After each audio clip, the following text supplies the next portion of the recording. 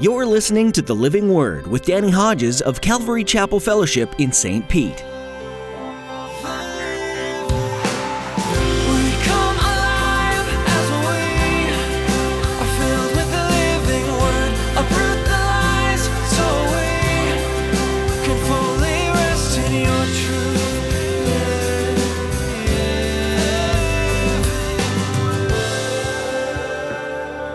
Satan's always been trying to foul up God's plan. And God's plan is specifically fulfilled through the lineage of Abram.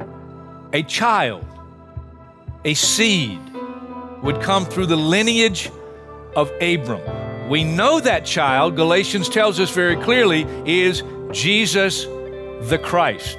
If you're a follower of Jesus, the enemy will try and trip you up somewhere along the way, whether you recognize it's happening or not. God is there to fight for you. Cling to His promises during those times. In today's message, Pastor Danny teaches about all the trials Abram faced during his years of infertility. God came through. He fulfilled His promises and provided a child. It was through the lineage of Abram and Sarah that Jesus was born. They believed the Lord and He provided. Now here's Pastor Danny in the book of Genesis chapter 15 as he continues his message, Faith, Patience, and the Promises of God. To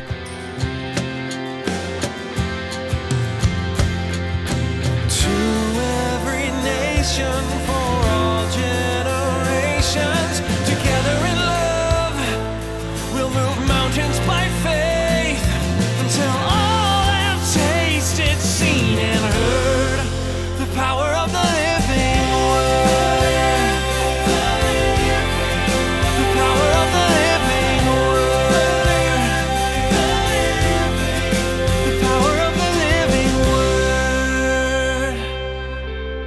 Abram's asleep. Somehow later, God must have told him what He said because it's recorded here for us. Or He told somebody. Moses found out, somebody found out, and they ended up making it part of the record of Scripture. But it's interesting, isn't it? Abram's asleep. This thick and dreadful darkness is over him, and now God is prophesying. Here's what's going to happen. Ultimately, your people will be delivered. Man won't understand my timing, but that's okay. It will come in my time. And then, verse 17, catch this. When the sun had set and darkness had fallen, a smoking fire pot with a blazing torch appeared and passed between the pieces. Now, I could go to several scriptures to, prove what I'm about to suggest, but that's representing the presence of God. This smoking fire pot, blazing torch, appeared to pass between the pieces of the sacrifice.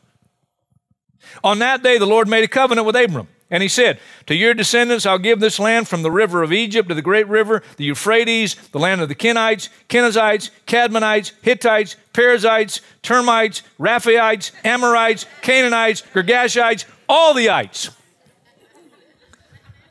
So the promise includes land, and that promise is still yet to be completely fulfilled.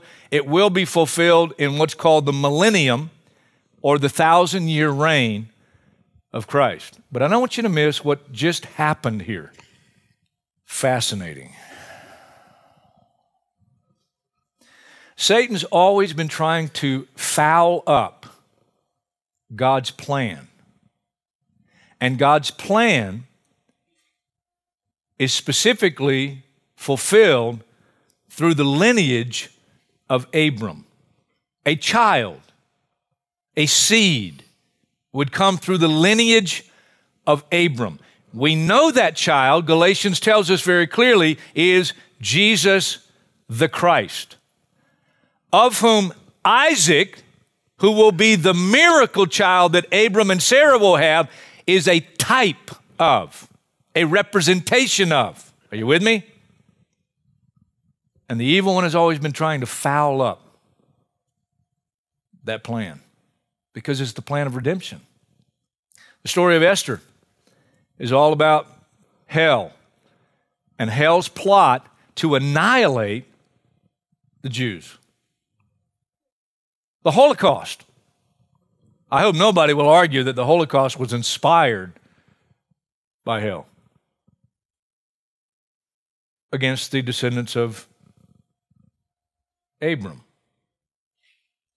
And then when the Christ was born, hell used a king named Herod to have all the babies 2 years old and under from the time the Magi had originally come to Herod, have them killed. And by the sovereign plan of Almighty God, God speaks to Joseph, and Joseph takes Mary and the young child, and they go for a while to Egypt to escape hell's plan to stamp out this child. Let me take you to one verse, and then we'll go back to the story that's fascinating. 1 Corinthians chapter 2. 1 Corinthians chapter 2, go down to verse 6. We do, however, speak a message of wisdom among the mature, but not the wisdom of this age or of the rulers of this age who are coming to nothing. And he's talking not just about physical rulers, but spiritual rulers. No, we speak of God's secret wisdom, a wisdom that has been hidden and that God destined for our glory before time began. None of the rulers of this age understood it, for if they had, they would not have crucified the Lord of glory. Hell thought, we've finally done it. We finally ruined the plan for mankind's redemption. When hell inspired Judas, one of Jesus' closest followers, to betray him and ultimately would send him to the cross, and hell thought, we have won. Oh, the wisdom of God. That nobody, including Lucifer himself, ever saw the cross. And it was through the cross that ultimate victory was won. Let me read you a few verses and then we'll go to chapter 16. Luke chapter 22, verse 53. Don't turn to him, just listen to him. Every day I was with you in the temple courts, Jesus said, you didn't lay a hand on me, but this is your hour when darkness reigns. Matthew 27, 45, just listen to it. From the 6th hour until the 9th hour, as Jesus hung on the cross, darkness came over all the land. John chapter 12, verse 46, I've come into the world, Jesus said, as a light, so that no one who believes in me should stay in darkness. Ephesians 5:8, for you were once darkness, but now you are light in the Lord. Colossians 1:13, for he has rescued us from the dominion of darkness and brought us into the kingdom of the Son he loves. 1 Thessalonians 5:5, you're children of light, children of the day. We don't belong to the night or to the darkness. 1 Peter 2:9, you're a chosen people, a royal priesthood, holy nation, people belonging to God, that you may declare the praises of him who called you out of darkness into his wonderful light. Abram has this thick and dreadful darkness over him. And every one of us were born with that thick and dreadful darkness. It's called sin. It's called sin. And as that thick and dreadful darkness is over Abram and he's sleeping and this thick and dreadful darkness is over him, the smoking fire pot goes in between the pieces of the sacrifice. And the covenant that God makes with Abram is now confirmed. Let me take you to one more verse, and I hope you see it. I think you will. Jeremiah chapter 34 and verse 18. The men who have violated my covenant and have not fulfilled the terms of the covenant they made before me, I will treat like the calf they cut in two and then walk between its pieces. Did you hear that? That was what they did. wasn't just biblical, it was an ancient Near Eastern manner of making a covenant where both contracting parties, when they cut the sacrifice, they walk in between the sacrifice, and what they're saying is, if I don't fulfill my part in this covenant, may I become like this sacrifice. Just cut me in half. Take my life. Abram's asleep, and a thick and dreadful darkness is over him. And a smoking fire pot goes in between the pieces of the sacrifice and ratifies the covenant. Hebrews 6:13, it says, when God made his promise to Abraham, since there was no one greater for him to swear by, he swore by himself. What did he swear? My life is on the line if this covenant is not fulfilled, which is very ironic because it cost Jesus his life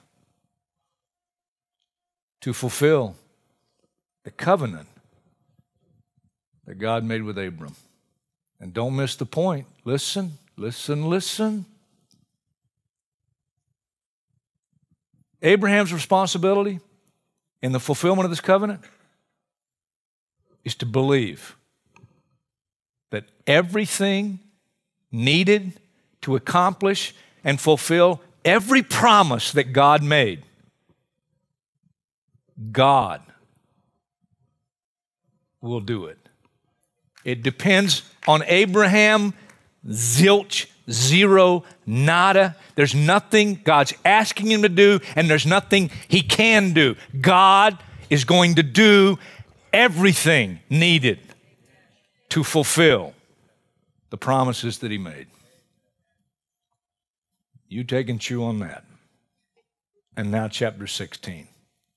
It all depends on the Lord. Our responsibility is simply to believe, to trust. And as I do,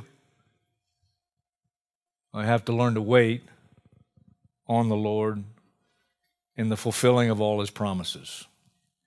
Waiting is not my strong point. Now, Sarah, Abram's wife, had borne him no children, but she had an Egyptian maidservant named Hagar. They probably picked Hagar up on that out-of-the-will trip down to Egypt. My opinion, it was out-of-the-will trip. So she said to Abram, the Lord has kept me from having children. Go sleep with my maidservant. Perhaps I can build a family through her. Now, culturally, that was accepted in this day. Well, now I do ordinary. Abram agreed to what Sarah said. Big mistake. So after Abram had been living in Canaan 10 years, Sarah, his wife, took her Egyptian maidservant Hagar and gave her to her husband to be his wife. He slept with Hagar, and she conceived. When she knew she was pregnant, she began to despise her mistress. And then Sarah said to Abraham, listen to what she says. Men, husbands, listen to what she says. You're responsible for this wrong that I'm suffering. I put my servant in your arms, and now that she knows she's pregnant, she despises me. May the Lord's judge between you and me.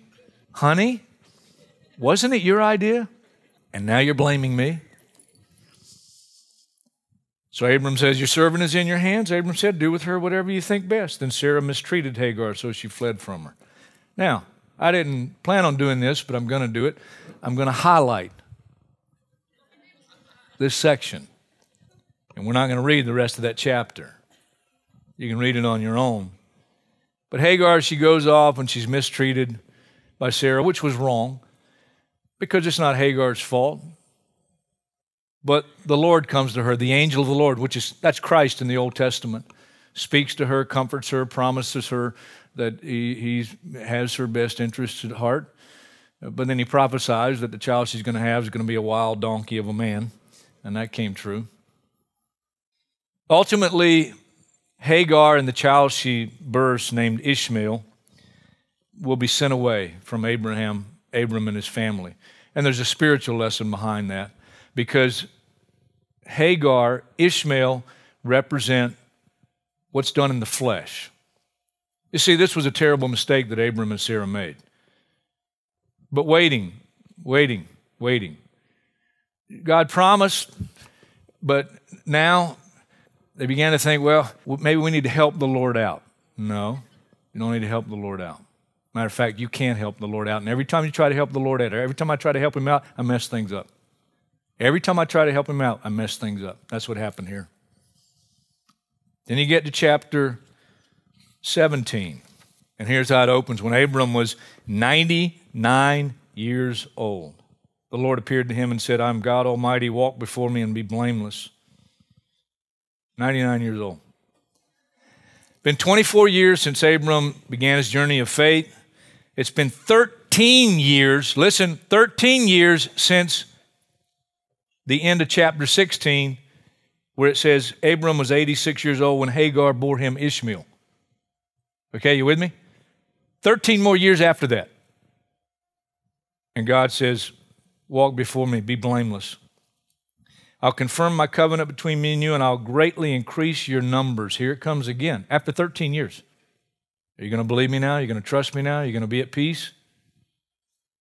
Abram fell face down. And God said to him, as for me, this is my covenant with you. You'll be the father of many nations. No longer will you be called Abram. Your name will be Abraham. It goes from exalted father to father of many. He gets a new name. For I've made you a father of many nations. I'll make you very fruitful. I'll make nations of you, and kings will come from you. I'll establish my covenant as an everlasting covenant between me and you and your descendants after you for the generations to come, to be your God and the God of your descendants after you. Then I'm going to highlight the next few verses. He gives him the covenant of circumcision. It's a cutting away of the flesh. It's personal. I don't need to say more. It's painful.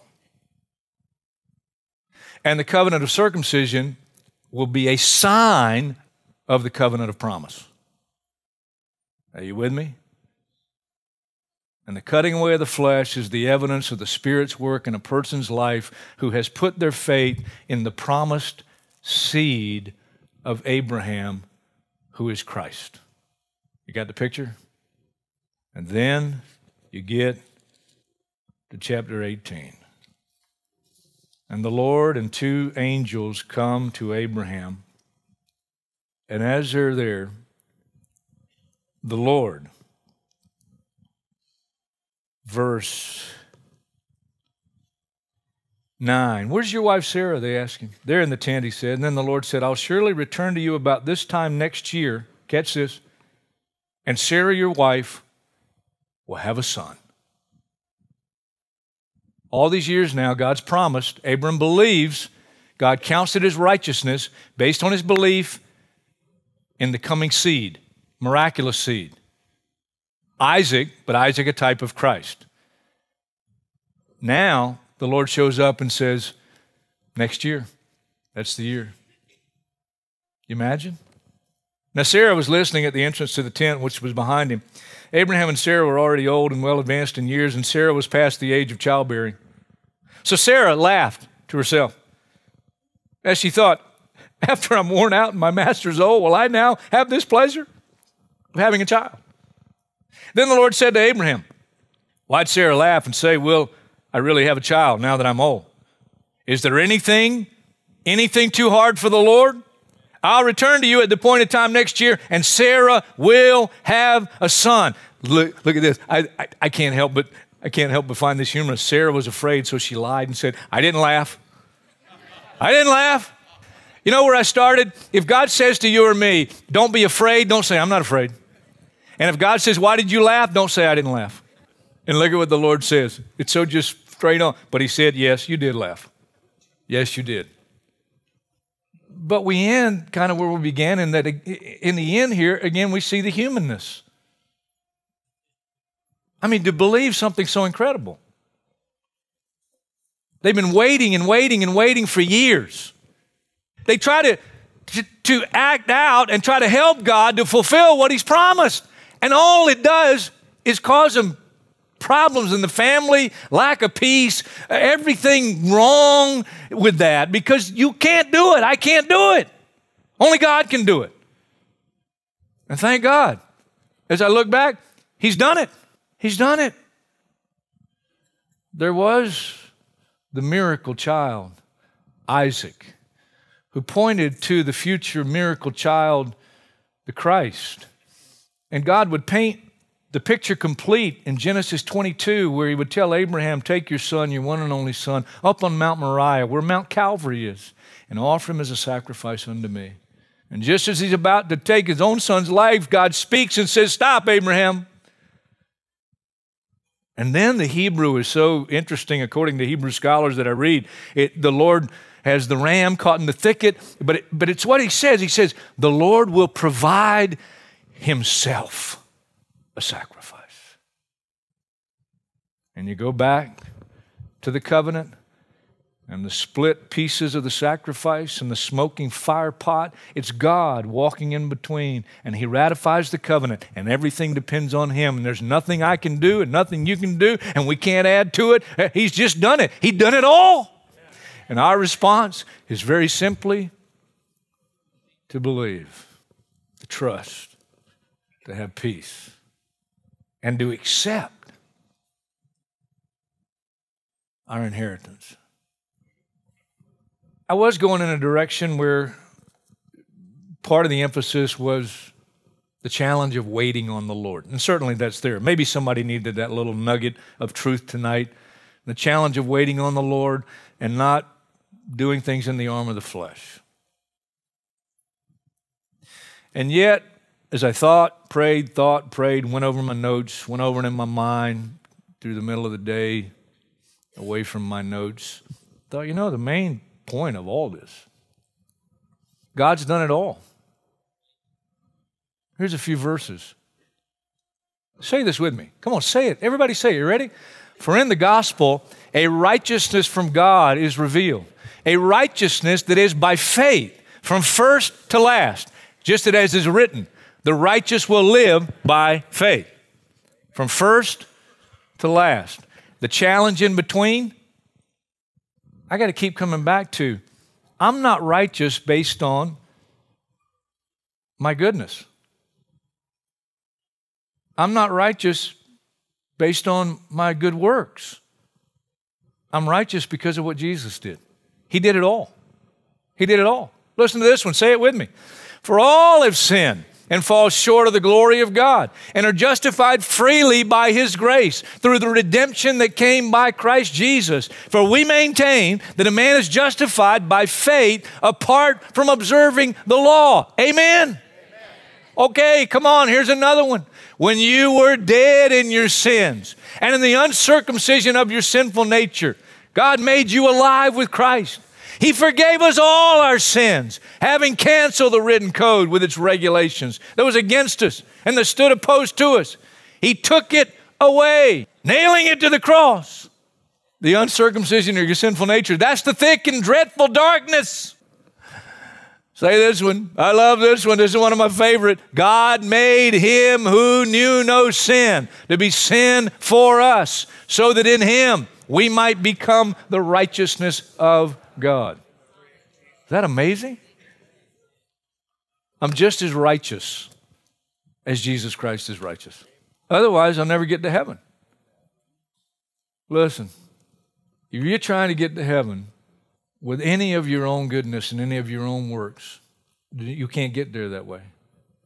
You can only get there through Jesus. Just like Abram did. And Abram believed the Lord, and he credited it to him as righteousness. Nothing I can do except believe and receive. By grace are you saved through faith, that not of yourselves. It is a gift of God.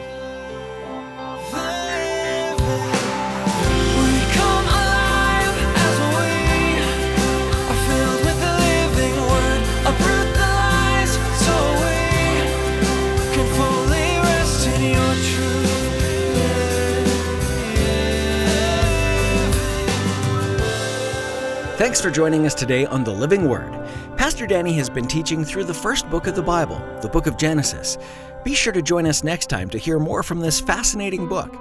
We also want to encourage you to read through Genesis on your own. There's so much to discover about the beginning of this world and the Creator who loves you so deeply. If you'd like to hear more teachings from Pastor Danny, be sure to visit our website, ccfstpete.church. Just click on Sermons to access our archive on YouTube. Don't forget to subscribe while you're there. That way you'll know as soon as we upload new videos. We'd love to connect with you too. So if you have any questions or would simply like to talk with us, please send us an email. You can reach us at info@ccfstpete.church. That's info@ccfstpete.church. Be sure to let us know how we can be praying for you. We'd love to meet you in person as well, so come join Pastor Danny for our weekly church services. Calvary Chapel Fellowship meets on Saturdays at 6 p.m. and Sundays at 9 and 11 a.m. We look forward to worshiping with you. Find out more on our website. One more time, that's ccfstpete.church. That's all for today. We look forward to having you join us next time to continue studying the Bible right here on the Living Word.